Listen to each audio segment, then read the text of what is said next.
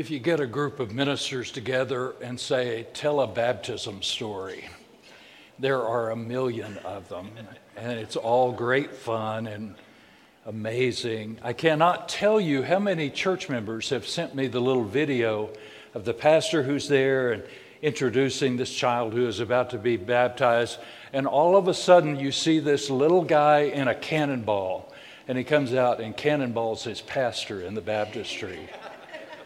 I mean, there are a million stories about baptism, and the church has them, and it's wonderful. I'm going to read out of the fourth gospel this morning, the story.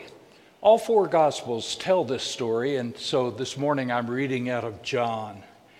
Early on the first day of the week, while it was still dark, Mary Magdalene came to the tomb and saw that the stone had been removed from the tomb. So she ran and went to Simon Peter and the other disciple. The other disciple, that's a code language for it's John, the one whom Jesus loved, he happens to throw in, and said to them, they've taken the Lord out of the tomb, and we do not know where they have laid him. Then Peter and the other disciple set out and went toward the tomb. The two were running together, but the other disciple outran Peter and reached the tomb first. He bent down to look in and saw the linen wrappings lying there, but he did not go in. Then Simon Peter came following him and went into the tomb. He saw the linen wrappings lying there, and the cloth that had been on Jesus' head and lying with the linen wrappings, but rolled up in a place by itself. Then the other disciple who reached the tomb first also went in, and he saw and believed. For as yet they did not understand the scripture that he must rise from the dead. Then the disciples returned to their homes.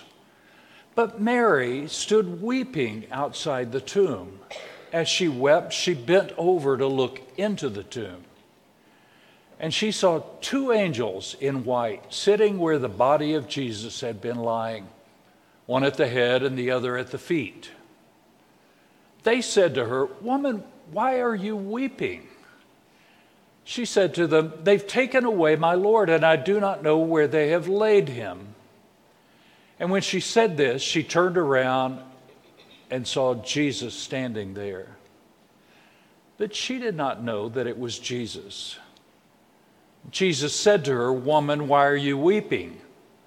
Whom are you looking for?" Supposing him to be the gardener, maybe it was foggy, maybe it was misty that morning. She couldn't quite see early in the morning. She said to him, "Sir, if you have carried him away, tell me where you have laid him, and I will take him away." And Jesus said to her, "Mary." And she turned and said to him in Hebrew, "Rabboni," which means teacher. And Jesus said to her, "Do not hold on to me, because I have not yet ascended to the Father. But go to my brothers and say to them, I am ascending to my Father and your Father, to my God and your God." Mary Magdalene went and announced to the disciples, "I have seen the Lord." And she told them that he had said these things to her. That's the scene. Each of the Gospels tells the story somewhat differently, but it's all pretty much the basic structure of this story. And Easter begins with running feet and the sound of sandals slapping on the pavement as the running begins. This is a morning that's very amazing, these well-worn paths that go all the way to the tomb. And the news of the empty tomb dawned sleepily upon the disciples as they were jolted awake with the news of the missing body.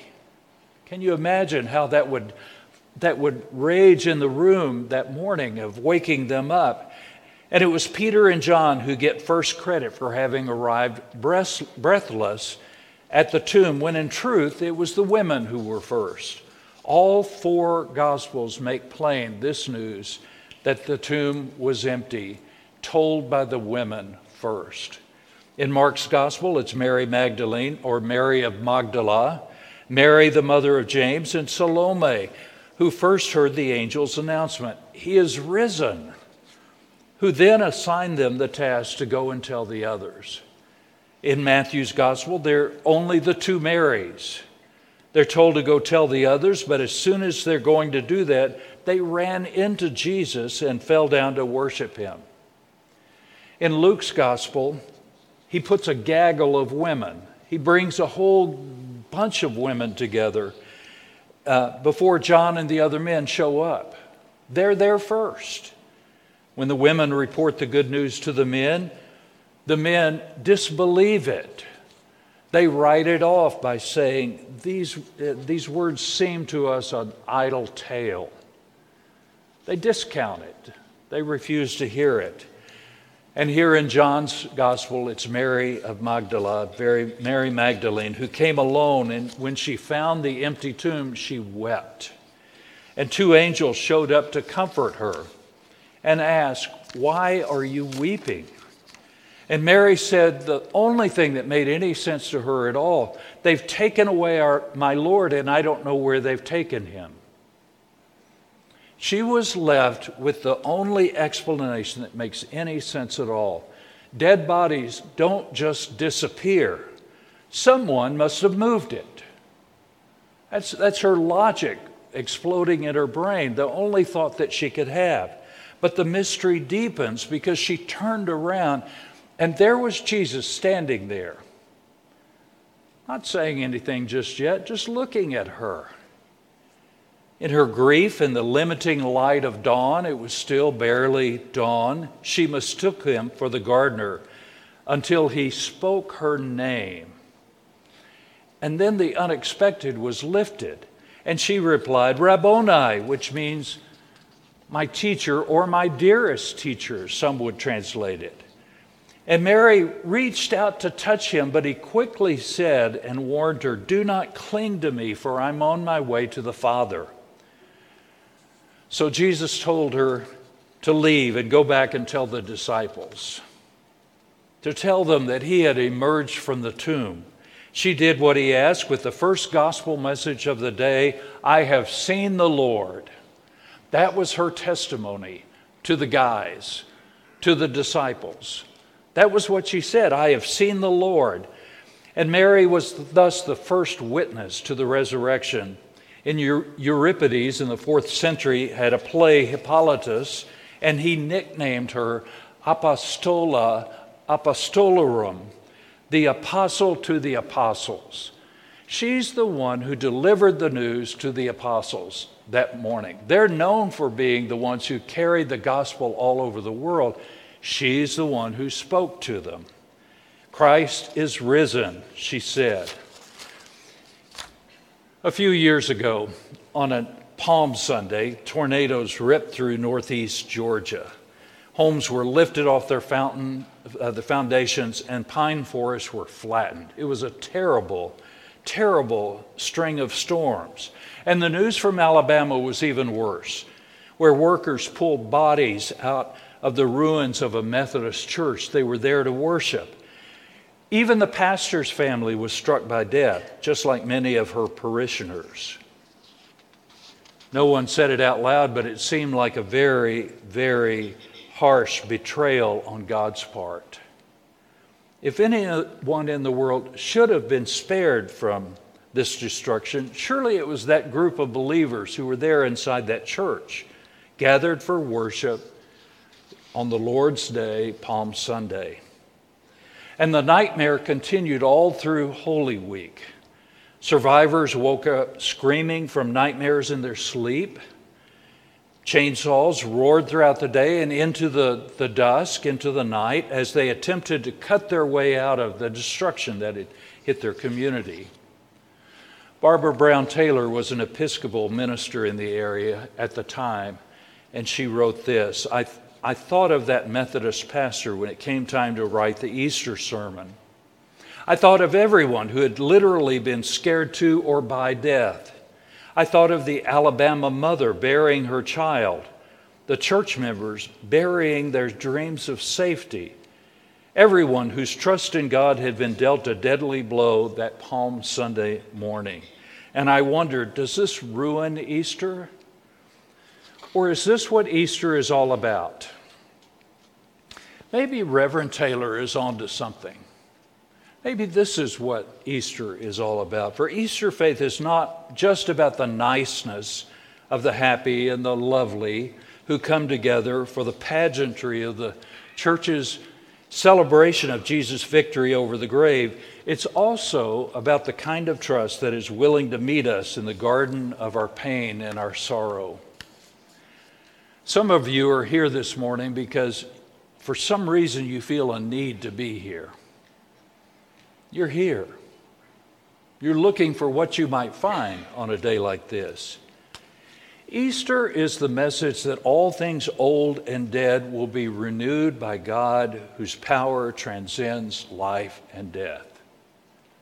That's what Easter is all about, that hope, and we cling to that hope.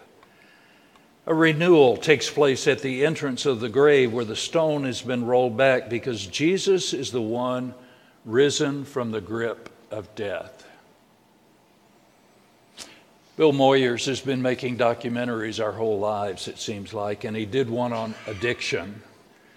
Wendy Walker tells her story of overcoming her soul-killing addiction to alcohol. Remarkably, today she is a counselor at Hazelton, an addiction recovery program in New York City. But 2 decades ago, her life was immersed inside a bottle. So deeply was she hooked on alcohol that she took a razor and cut from her ear to her chin on both sides in her addiction. And one day she was so desperate for a drink, she went to her friend Genevieve, an old friend, to ask if she could have a couple of bucks for a cheap bottle. And Genevieve said, "I'll do that for you if you'll go to a meeting with me." And Wendy agreed. At that point, Wendy would have done anything to get the money, even saying to Genevieve, "Yes, I'll go." So she agreed. Genevieve told her that they would have to ride a city bus to get there. It was not in the neighborhood. And a wave of shame swept over Wendy as she began to realize about herself and about what was happening with her. Her hair was a matted mess. It hadn't been washed in weeks. And she wore the same threadbare clothes for days and weeks at a time, and she stunk.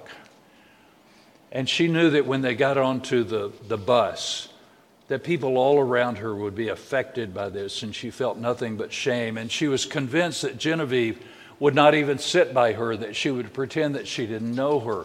But that is not what happened, because Genevieve sat down with her in a 2-seat, I almost said a pew. It wasn't a pew, it was a bus seat. And Genevieve sat right down with her and talked with her as if they were old friends, which they were. And she treated her with dignity and respect, even in this disheveled condition.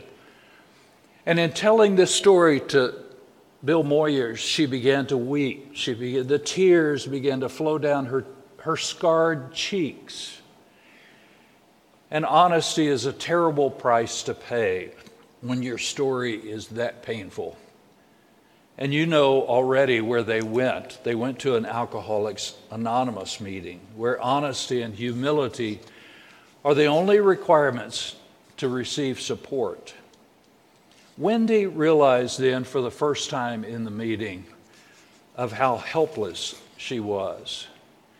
Powerless became a new word in her vocabulary. She began to adopt that as a way to describe her condition.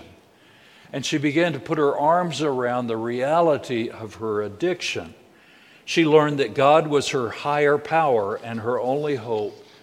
And she had to let go of everything else and cling to her new friends for support. Mostly, she learned to lean on God for her healing. And by now, she is overcoming her addiction and living a transformed life. This is why Moyers wanted to talk to her. She has something powerful to give back, and through her broken tears, she understands that she herself Even in this very sad tale about herself, she herself is a glimpse of hope for others. Don't you see it?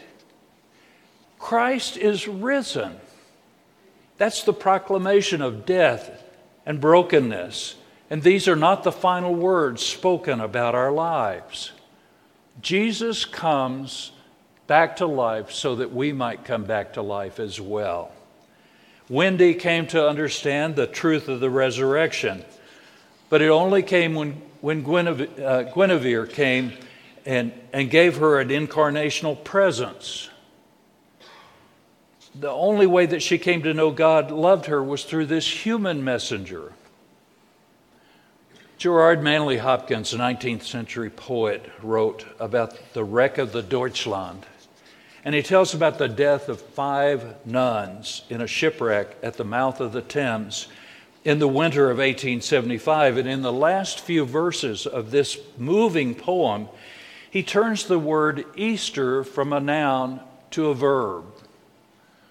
This is what the poet can do with words. Let him Easter in us, Hopkins says, be a dayspring to the dimness of us. Let him Easter in us. Maybe that's the key to unlocking the mystery of Christ's resurrection. The risen Lord wants to Easter in us this morning as a church, as believers, as followers in this community of Christ, so that the world can be transformed by this earliest confession. The poet is right, don't you know? The key to living Easter faith is to turn Easter from a noun to a verb. It's to begin to live out the spirit of Easter as an action, as a thing that we do. Easter is not a person, place, or thing, as we were taught in school. Easter is not something that's out there somewhere, but it's right here. It's in our thoughts. It's in our soul. Easter breaks open every time we live a renewed life. Easter is there to animate us in the world. We can take Easter as an event out there and turn it into our response to life. And when we do that, we are living Easter.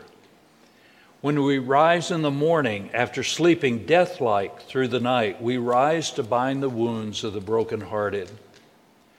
We rise to raise our families in the love and hope of God. We rise to labor another day in Christ's service. We rise to bear another's burden. The darkness of night gives way to the breaking light of dawn, signaling yet another day of resurrection. Easter in us, O Lord, for your sake alone we pray. Easter in us today. Amen.